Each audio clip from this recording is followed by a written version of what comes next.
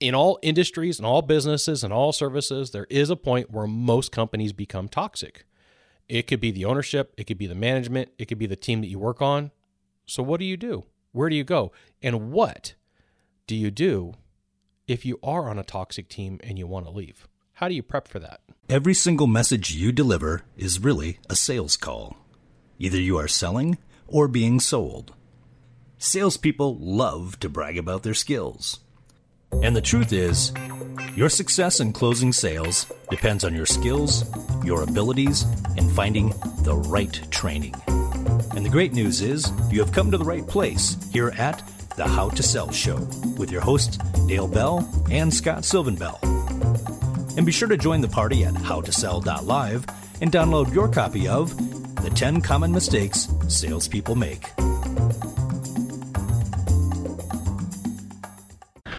Aloha from Sacramento, California today. Today's a fantastic day. I'm coming to you live from the How to Sell Show studios on episode number 192, 5 Signs of a Toxic Sales Environment. Now, occasionally people will reach out to me, phone calls, text, emails, social media, and say, hey, can you do an episode or content based around this topic? Because I think I'm going crazy. I think that there's something going on in my organization and I want to know about it. Or I'm struggling with this skill and I want to get some help with it. Or I want to see what you have to say about this strategy, this idea or belief. So today's episode was brought to me by somebody who said, I think I'm going crazy. Would you enlighten me on some signs of a toxic sales environment? And for sake of personal information, I'm going to leave the name of this individual out. Okay. And for you, I want you to know I'm not typically a negative person. Like I'm a super positive person, but there's sometimes things that need to be talked about that not everybody wants to talk about. And in the world of sales, there are toxic work environments, not just for you as a salesperson, but as for a whole team, for a whole organization. And it's unfortunate because, at the end of the day, it's tough enough to do your job, to do your work. And now you got, people playing games with you. And there is a point where all companies have toxic issues. And, the company could have been great before, and then things change. And you can go down the spectrum. Sometimes it's a slow change. Sometimes it's an intermediate change. And then sometimes it's super fast and it's overnight. But no matter what happens, there's always the feel of like, what in the heck just happened? I don't get it. Like things were good before and oh my goodness, how did we get here? And I want to give you like 4 scenarios that are going to trigger the 5 signs of a toxic sales environment. So these aren't the signs of the environment, but these are the things that typically trigger it, okay? So profits were weak previous years before. So you got to understand that a business's job is to make money. That's it. Business's job to make money. We've added a whole bunch of stuff to it, and I'm not going to go into like the whole social thing, but at the end of the day, a company's job is to make money. And so because of that, an old manager is fired.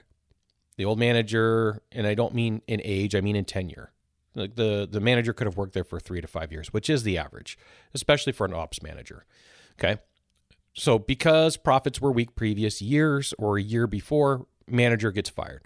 The company could be prepped to being sold. Like, private equity's coming in and buying a ton of things right now. There's trillions of dollars sitting on the sidelines as of today, probably in the future as well. And bad professional advice. There's a lot of that too. Just so you know, there are some knuckleheads in business. So to give you some definitions, when I say management, it could be managers, owners, or new owners. So it's just easier to say managers in this situation, but like you can interchange any one of those 3. And here's what's going to happen.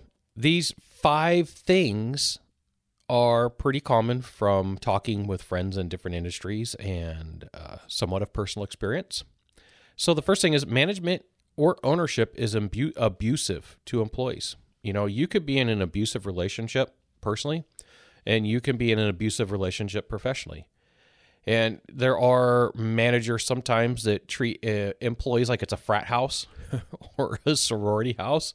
And there's definitely some hazing that goes on, and employees are treated poorly.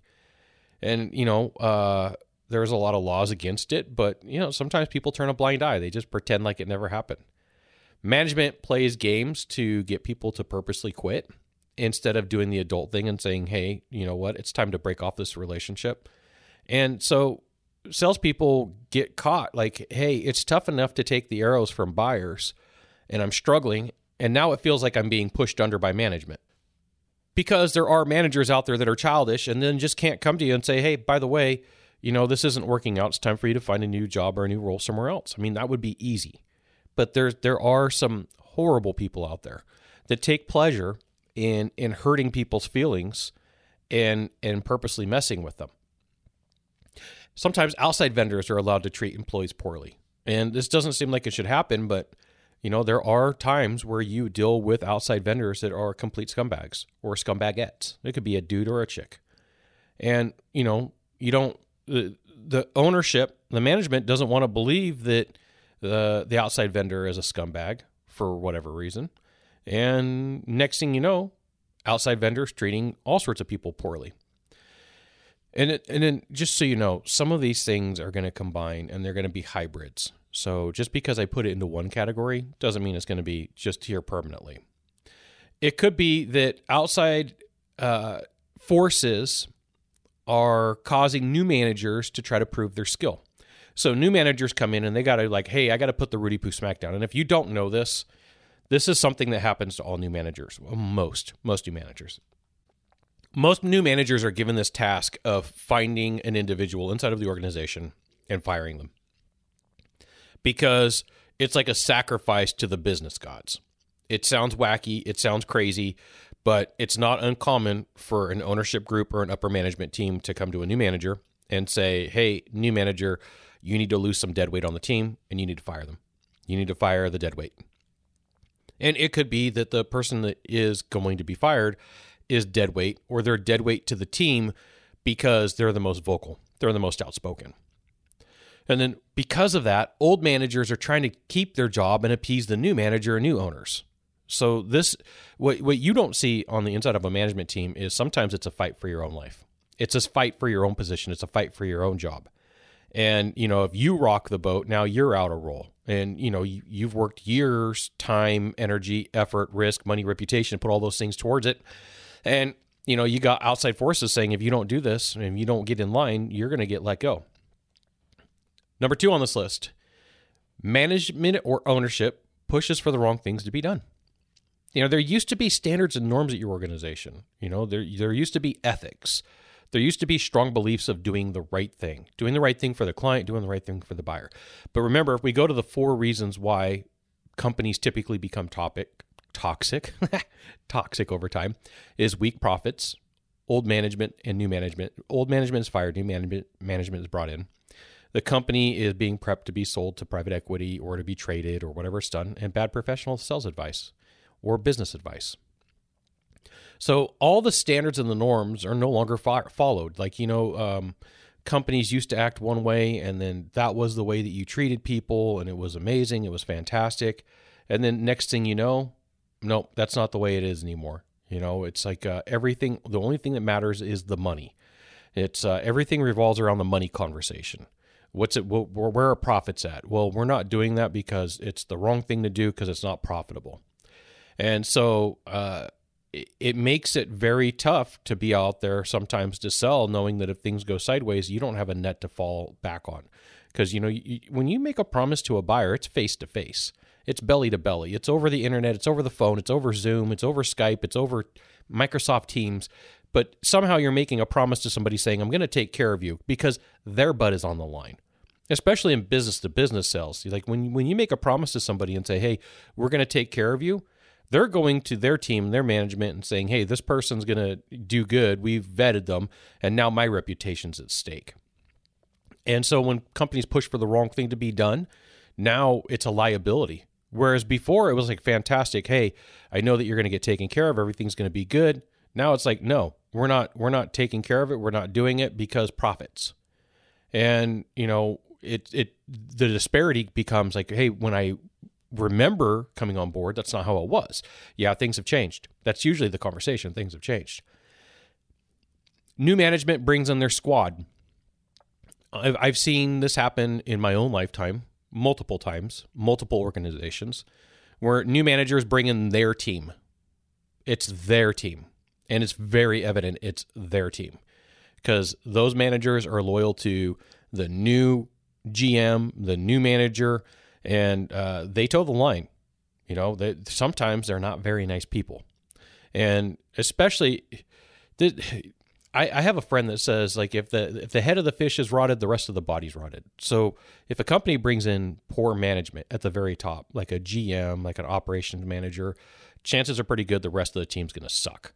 Not everybody, but a good majority. Once again, not a super negative person, but I'm going to tell you the truth of things that I've seen, things that I've lived through, and things that friends have lived through. And then because of that, the management is opportunistic. The management is toxic. So since they have a toxic environment, guess what? It gets passed down to the employees. It gets passed down to the sales team. It gets passed down to the office divisions, all the divisions throughout a company.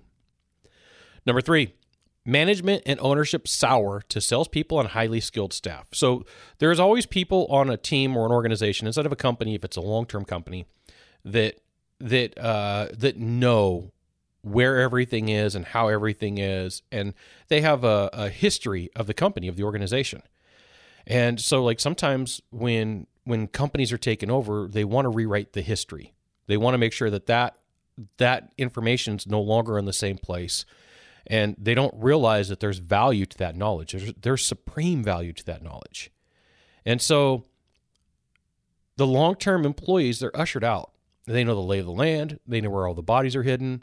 And that's part of the reason, is because they're now a liability, because they know where everything is. And so there's times where management will try to push them out. Salespeople are called names and treated poorly. Like, salespeople are crybabies. Salespeople are prima donnas. Sometimes in management meetings, specific salespeople are called out, and games are played. And I want to give you some professional advice. Like, if you're watching inside of an organization and you see a salesperson get moved to 3 different roles in a short period of time, it's typically a bad sign. Okay. So let's say that you have a salesperson from one division and they're like, hey, sales dude, we want to bring you over to this side. And then they're like, all right, let's do it. I like it. And then, like, it doesn't work out. And then they're like, okay, well, now that you moved, we're going to move you into a different role. And we're going to see what we could do to keep you in this role. And then they move the salesperson into another role. Boom. Problems happen. Can't get traction. Then into a third role. Third role is like, there's the third death bounce is what I refer to it as.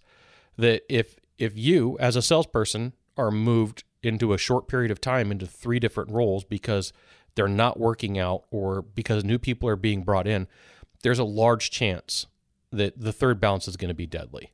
And I don't mean like physical deadly, I mean business deadly. Business deadly meaning you're going to have to find a new organization or company to work for. And this happens with managers too. You can watch managers bounce and do 1 bounce, 2 bounce, 3 bounces, you're out. 3 strikes, you're out. And if you're not paying attention to what's going on, you're, as an individual, when the management teams meet, there's times where they talk specifically about people. And they say, hey, this sales dude or this sales chick or this employee, what's going on with them? And there could be some hidden agendas that you don't know about. There could be managers that you like to your face that they don't like you at all. That they, at the end of the day, they don't say nice things about you. And you're like, I thought we were friends. And so there's people who are just flat out scumbags that pretend that they like you to your face. And they're very good at it. And they're very convincing. And the next thing you know, they don't. Okay? But so pay attention to the 3 bounce. The 3 bounces of death, because it happens. I've seen this happen.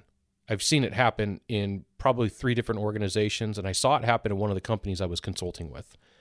And it sucks because you could see a very good employee get pushed over because somebody's playing games, try a new role, try a new position, and then boom, get kicked in the groin because like there's people on the backside that don't want success to happen. They want to see somebody fail.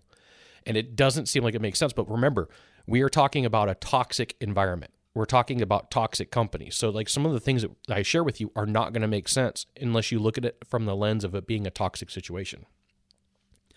Number 4, management build teams. Management will build a team. If they don't bring a squad with them, they'll build a team. And so it becomes like a adolescent game of my team versus your team. And I have seen this. I've had people try to recruit me into this. I've had friends have issues with this. I've seen it for companies that I've consulted in, that there's always the team builder, and it's usually, I'm going to say it, it's usually a scumbag manager, that they come in and what they have to do is they need to build a moat around them. And they know deep down inside that they're a scumbag, and they build this moat around them. And the moat is all of the people that are on their team to protect them, to take the arrows. And so they're constantly causing fights and picking fights with other people to create a smokescreen for what's going on. And so if they're on a management role, the manager is out there causing all sorts of problems for other departments and other divisions. And at the same time, they have a bone to pick with a salesperson or salespeople, and they'll do everything they can to try to destroy them. They'll do everything they can to take that person down. And once again, this person may be very friendly to you, to your face, but behind the scenes, they're doing everything they can to destroy your career. And it sucks. It sucks. And so it comes down sometimes that they're like, you have to pick a side.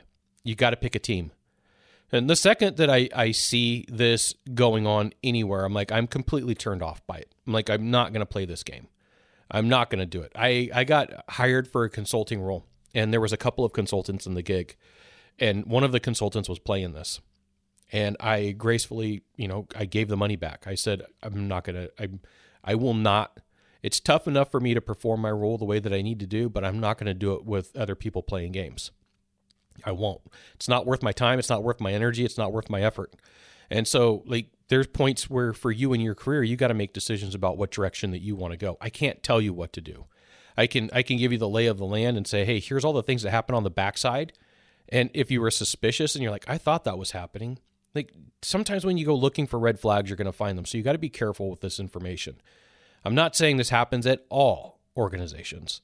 I'm saying it happens at some point in time. Okay. So the absolutes can get you in trouble. If you're like, oh, you know what? This makes a ton of sense. And then you think that somebody's building a team against you and you start acting against them when they're really not. So go look at it. And, you don't have to believe everything that's going on. Trust but verify. I think that was Ronald Reagan that used to say that. Okay? Sometimes it's pick a side or get out. I shared with you on a consulting gig. I got out. I don't... Look, at this stage of my life, I'm 45 today. I don't want to play games. I want to win. Right? I don't want to have to butt heads with people and try to prove a point and be like at this stage, I don't want that. If that's what somebody wants from me, I'm very clear. I don't do this. I'm not interested. I want to come in. I want to kick butt. I want your team to win. I want your organization to win. But what I don't want to do is have to play the games. You like me or you don't like me. You're in or you're out. Number 5, management plays with the commission structure. Just so you know, commission structures are always under attack. If there was a map of risk of business, your region of sales is always under attack. You're always under attack from other managers. You're always under attack from consultants. It's just the way that it is, because when you take a look at a spreadsheet of money and where all the money is going, there's big giant pools. There's labor, there's marketing, there's cost of goods sold, and then there's salespeople. When you take a look at those 4, the management's like, how do we reduce cost of goods sold? Okay, we could change product lines. We can offset some of these things to have happen. We can look at changing fixed cost to variable. Salespeople, those guys are horrible. They're whiners. They're complainers. They make too much money. We need to reduce their commission structures. And there are people out there that are very good at writing sales commission plans that when you look at them, you're like, yeah, I'm going to make a ton of money. But at the end of the day, there's so many freaking loopholes. It's like a IRS code for commissions, for taxes. Because when you look at it, on a Wednesday on a full moon, when I stub my toe, I can write this thing off. Okay, there's managers and owners out there that are so good at Excel that you think that you're making money and you're not. And I have heard of people, celebrating the fact that they're so good at writing commission structures that they can confuse salespeople and not pay them what they think they're supposed to get paid. And so because of it, your money and your bonuses are never paid out. You think you're going to get paid one amount, it never happens. It never happens. There's always an exclusion. There's always a rule. There's always a reason why. And like, I have this rule. If you tell me you're going to pay me, pay me. I'm not going to play games. Pay me or I'm leaving. That's it. Pay me or I'm leaving. I'll find a different place to work. I'll find a new organization to consult with. You know, you fill out that list, whatever way you want to say it. But peace out, Girl Scout. You play with my money. You think of Friday and you think of Big Worm or Big Perm and Smokey. And he's like, Smokey, playing with my money is like playing with my emotions. Okay, it's the same thing with sales. When management or ownership starts playing with money, I'm like, oh, I'm not going to go down this path. I'm not going to play this game. You know, I had an organization that had hired me to do some training, and for whatever reason, they just didn't want to pay me. Like for a long amount of time, they're like, didn't want to pay me. So I changed up my contract. I changed up the ways that I operate. I changed up the things that I do. Won't ever happen again. But you know, it was frustrating. And so John Carlton is a famous copywriter, and I borrow from copywriting. I borrow from every other different trade that I can to be better at sales. And in his world, he says, if you're a copywriter and you haven't been ripped off, you're not a real copywriter. And I'm going to say, like in consulting, if you haven't been ripped off, you're not a real consultant. If you're a salesperson, you haven't been ripped off, you haven't lived in the world of sales. It sucks. It is a horrible feeling. I've had money ripped out literally from underneath me for stuff that I did that was fantastic, for things that I've done that I don't think anybody else could do in the space that I was working, in the organization that I was in. And, you know, the reason was somebody got to push me down and say, I have control over you and I'm not going to pay you. That's really what it came down to. That was the game. They, deep down, they knew that I kicked butt. They knew that I won. They knew that I was the best at what I did. But for them, it was a control issue. They got to say, I got to tell Scott what to do. Ha, ha, ha. I got to tell Scott what to do. So, you know, paying with money is a real problem that you face in these 5 scenarios. So I'm going to recap them for you, okay? So management or ownership is abusive to employees. Management or ownership pushes for the wrong thing to be done. They lose their ethical or moral compass. Management or ownership sour to people that are long-term and highly skilled, so they get rid of them. Management builds teams. Management plays with commission structures. So you're like, Scott, I get it. There is some negativity in the world of business, in the world of sales. So what's the flip side? What are things that could be done? Now, the good news for you is there are things that can be done. And in a lot of instances, even though you feel like you're stuck, you're not stuck. You know, I've had conversations with people who left organizations at the height of their career, and they were in panic when they left. They didn't know what they were going to do. They didn't know where they were going to go. They didn't know how things were going to work out, but they made a better life. And so I'm going to highly encourage you. There always is a better life out there. You know, I heard Tony Robbins say, you should be pissed off. This is roughly what he said. You should be pissed off that somebody's out there earning more money than you, doing better than you with less work. And I think about that. You know, like right now, I'm here in Sacramento. I'm wishing I was out on Oahu. I'm wishing that I was working from the beach today. And so, like, it's going to happen. It's going to happen. It's a process. It's a plan. It's a thing that's in motion, that's been in motion. But, like, I think about that, and I'm like, there's somebody right now that's in a condo overlooking Ala Moana Beach Park in Honolulu, Waikiki downtown area, you know, and you know, they got this fantastic spread, and they're living the life that they want to live. And I'm like, for me, here's the perfect thing. Having 2 condos in the same building. And I saw Eben Pagan do this, and I want to say it was like 2007, 2008. I mean, it was like it was before the recorrection in 2008 and 2009. And he was shooting a video, and he's like, all right, well, I'm going to go from my condo here, and we're going to go downstairs or down the hall, and we're going to go to my office. And the guy, Eben Pagan, brilliant dude, had an office like in the same building, but like when he went to work, he's like, I'm just going to walk down the hall, or I'm going to go down the elevator, I'm going to go to my office. I'm thinking, like, that's fantastic. That's the coolest thing ever. You know, that your office is in the same building, but you know, you go and you take a look differently. And the reason I bring this up is there is always a pot of gold at the end of the rainbow. You know, on one side of the rainbow, it's an absolute dumpster fire, and on the other side of the rainbow, it is a pot of gold. So you got to have a game plan. You got to prep for this. And I came up with 5 things that you could do to prep. And so some of them may like seem kind of wacky to you, But once you hear them out, like they're going to make total sense. So number one, create your own authority site and let your buyers and vendors know that you have it. So like I have a couple of different websites. I've got like Scott Bell Consultant that redirects into howtosell.live. I've got scottsylvanbell.com. I've got 4hourconsult.com. I mean, I've got a bunch of different things that redirect that you can find me. I've got 2,600 YouTube videos, so it's not hard to find me. Like you can Google Scott Sylvan Bell and you could come up with content, right? And I've made a decision to be more prolific with it and write articles more frequently. And the reason for that is it makes it easier for me to be found. You create your own content. Okay, it could be a video, and video is so much easier now today than it was 5 years ago. The computers now are so much faster and they're meant for video editing. Like you have no idea. In 2008, 2009, when I first started doing stuff with YouTube, if I shot a minute of video, it took 5 minutes for that minute to render.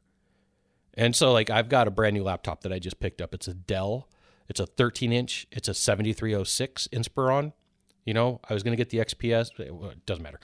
Anyway, this thing renders at like 20 seconds per minute. So a 5-minute video is going to take about a minute and 20 seconds for the thing to render. A minute and 40.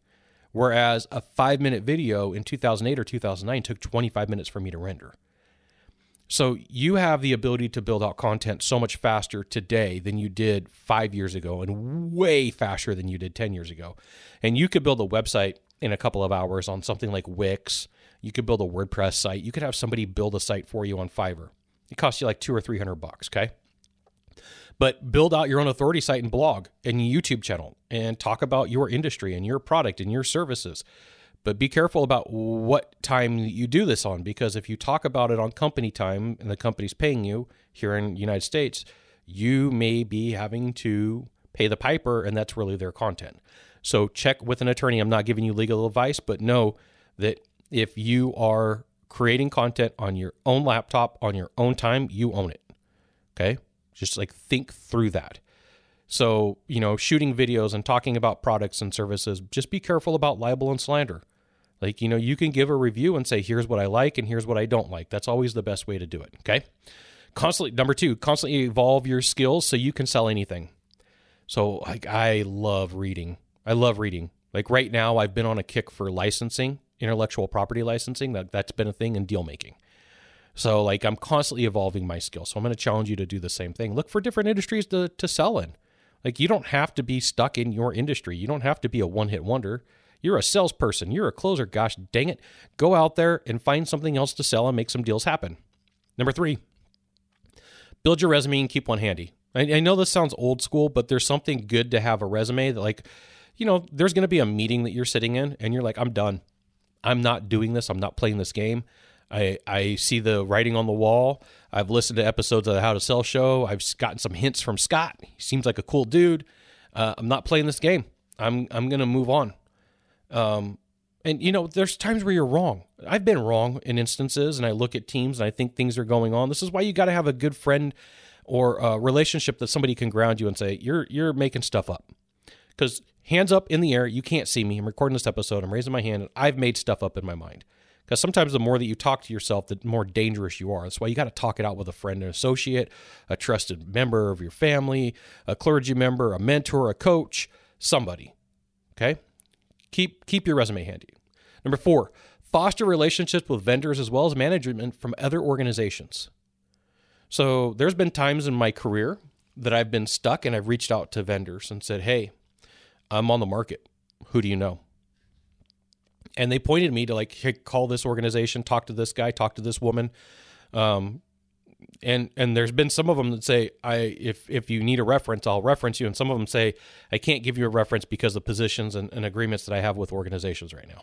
But if you want, you could say that you've got the name from me. Okay.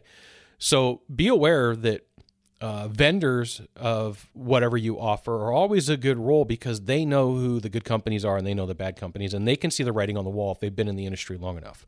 They can pick up on this stuff too. And number five, look, here's the thing. If things are going bad, be willing to leave. And sometimes you need to recreate your life. I've had to do it a couple times in my life. Hasn't always been comfortable, but, you know, at the end of the day, it's what gets done. I want to remind you of something. Two things. I was just having a conversation with a good friend about this the other day, okay? If you're a closer, you're the prize. I got this saying from Tom Vizzini. Tom Vizzini is a cool dude when it comes to anchoring. This is the man. But when you're a closer, you're the prize. You know, hands down, in the world of sales, 20% of salespeople can close deals, 80% can't.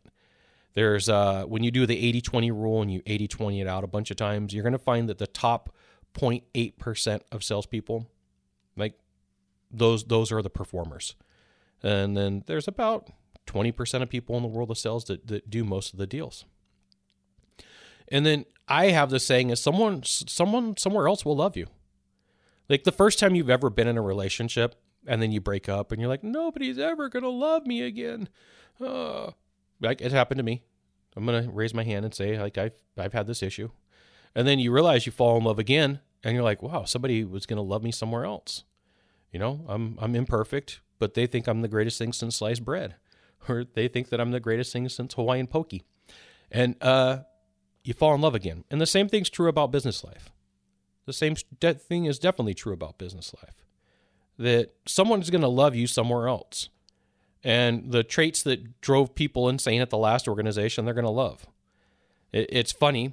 I look around and I think of some of the friends that have gone to different organizations that were on hit lists inside of management teams and weren't liked where they were in the organization that they were after conversations, are loved by the people that they work with now. Okay? So sometimes it's a personality thing. And so like I have this belief, if you're working for an organization, you should be interviewing like every quarter. You should be looking at other roles and other opportunities frequently. Doesn't mean you have to take them. And there's times where you got to be very careful about this. Once again, Sylvan Bell is not giving you legal advice, just giving you an idea. And the reason I say this is because when companies hire new people, they are the shiny thing. And if you're in demand, you get to make demands. And so like you don't go crazy with this. Like there's three things that I would look for. Like one of them, vacation time. Like I'm going to go to Hawaii a lot. You just got to know that. Okay. Number two, times worked. Right. That could be something, or step up basis on bonuses. Like if somebody comes to you and says, hey, I want you to come work for my organization, like it's like a genie. You get to make 3 wishes. Here's my 3 wishes. And you may not get all of them, but you may get 2 of them and you may get 1 of them, and it's better than where you were. And so I think frequently of a conversation that I have with a friend, Paul Stoddard. And Paul's a beast. Guy's brilliant what he does. But like 5 or 7 years ago, somewhere around in there, he said, Scott, millennials have this right. They'll work for an organization for 2 years. And then they'll go look for somewhere else to work because they're the new shiny object. They're going to get all the attention. And then they're able to make more money. They're able to get more things because they're in a higher demand. And he goes, it used to be, you know, like when our parents were around, you would work for an organization for 40 years, and it just doesn't work that way anymore. And if you think about this, there's probably people who've entered into your organization that they're the new shiny thing. So they get the new things, they get the new demands. And you're like, I've been here for a while, and why am I getting treated like this? It's because you're the old thing. And it could be that that's a sign of a toxic relationship, or it could be that you're not just used to asking for what you want. And so you're a salesperson, you're a closer, you should be asking for what you want. You got to rattle the cage every once in a while. You got to go and say like, look, where's my trophy? And trophy could be money. It could be a pat on the back. It could be like an attaboy. It's not always a bonus, but you're like, look at what I'm doing. Look at what I'm bringing to the table, right? So I have a hashtag, Scott Bell is awesome. Hashtag Scott Bell is awesome. So it's funny. I was on a team meeting with an organization that I was in the other day, and they're like, Scott, you did good. And I'm like, everybody put in the Slack channel, hashtag Scott Bell is awesome. And so somebody reached out to me afterwards and they go, why do you do that? And I said, because it's a reminder, it's a place marker that people get to see that I did something. And if there's a whole bunch of those, it makes me valuable on a team. So like, you know, I've trained people around me to do the hashtag Scott Bell is awesome thing. And so like, if I go to an organization and they're like, hey, train my team, I'm like, all right, so here's what you do. Whenever something cool happens, I want you to write on your paperwork, hashtag Scott Bell is awesome, or I want you to put in the Slack channel, or I want you to drop it in the email, so that like people are constantly seeing like this is an awesome thing, and I just train them to do it. First couple of events, here's what to expect. All right, so now that we're done talking, what is your hashtag Scott Bell is awesome thing that we're going to talk about? And you can do whatever you want. If you do hashtag Scott Bell is awesome, then like I get the credit and you're not. So put your name in there. Like Bob Smith is awesome. Put some information in there. But realize there are times where companies go toxic and you are in a bad sales environment and it ends up not working to your favor. So go down this path, right? Just take a look at the list, create your own authority site and let buyers and vendors know where to find you, where legal. Okay. And remember libel laws and when you're creating content and what time you're creating content and what you're using. Constantly evolve your skills so you can sell anything. So I gave you the example that I'm studying deal making, and I've got a couple of books right now on licensing. I'm always reading books on negotiating. That's a given. I've got, like by my front door, I think I have 80 books that are constantly in a rotation that I could be reading anything at any given time. And so questions have been a really big deal for me lately. Interviewing people have been a really big deal for me lately. Looking at how private equity works and fund management works. Crypto has been interesting for me. But be willing to learn so you can sell anything. Build your resume so you can keep one in handy. Foster relationships with vendors and managers from other organizations. And be willing to leave when things go bad and say, peace out, Girl Scout. I'm done. But here's the last thing about number 5 is, I'm very good at burning bridges. There's the old thing that the Spanish conquistadors would burn their ships and say, we're here and, you're not going to leave. I've made the mistakes of burning bridges in my lifetime, and sometimes people have been very eloquent and allowed me to re-engage conversations, and sometimes it's been a detriment. So I would just remind you, number 5, be careful on the way out. If the relationship's done and you've got no plans and like it's scorch and burn, all right, well, do what you got to do. But if at all possible, preserve that relationship. So I believe in you. I think that you are an amazing salesperson for checking out this episode of the How to Sell Show. And, there are signs of toxic relationships. Somebody will love you somewhere else. And if you are a closer, you are the prize.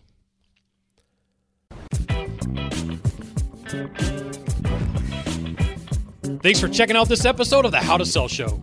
You can join the party at howtosell.live to get the show notes, links, updates on new episodes, recordings of previous episodes, articles, as well as videos. You may not know this sales secret, but sharing this episode with a friend will bring you good luck. See you soon. Mahalo.